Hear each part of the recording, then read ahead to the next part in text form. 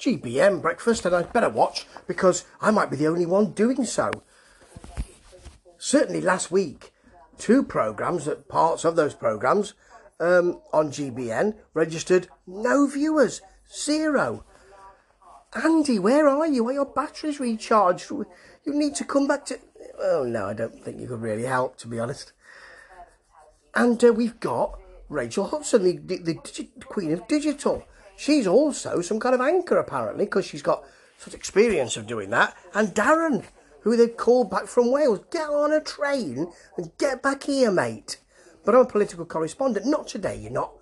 Today, you're an anchorman, you're a presenter, and tomorrow, you'll be doing my sandwiches. That's the sort of thing, I feel, might be happening.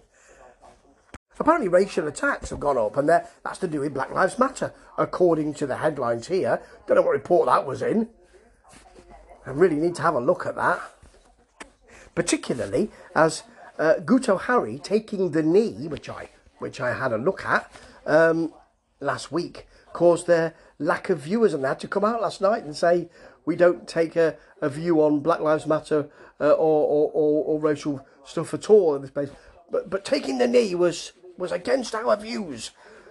You really don't know what you're doing, do you? You don't know what to think. You're chasing viewers, and that creates problems and comedy. They break the big stories on GBM breakfast. Later on, can you hurt a shark's feelings?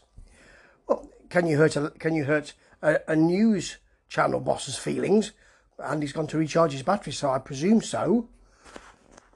We'll see what this story has. May I suggest nothing?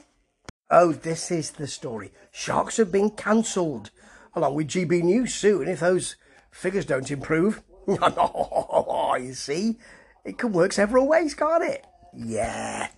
Here's an example of one of the problems with GBN. At 7:35, they tweeted from Inaya Folari Iman, who's actually one of their better commentators. As a society, we're becoming increasingly fixated and invested in this idea that racism is always getting worse, despite evidence such as social attitude surveys consistently demonstrating that racial prejudice is in a long-term decline. And I'm looking at this at 8 o'clock, and they are reporting that hate crimes, and which will be race crimes in the main, are getting worse. And they're not questioning that. They're just saying, yes, that's happening.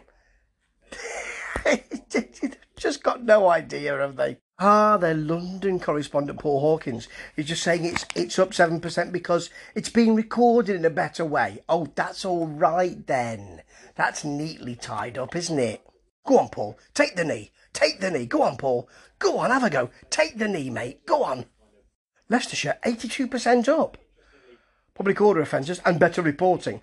Better reporting? Now Paul's got something that he wants to read. He wants to read a quote out. He has to look down. Either he's looking at his phone or a little piece of paper, perhaps, from his pocket. But he's just reading it, not looking at us. We're over here, mate. We're over here. Paul Hawkins, thanks very much. What? You're just reporting on what someone else could report on. You're not giving us any analysis on it. You're just saying this is what's happened. Thanks a lot. See ya.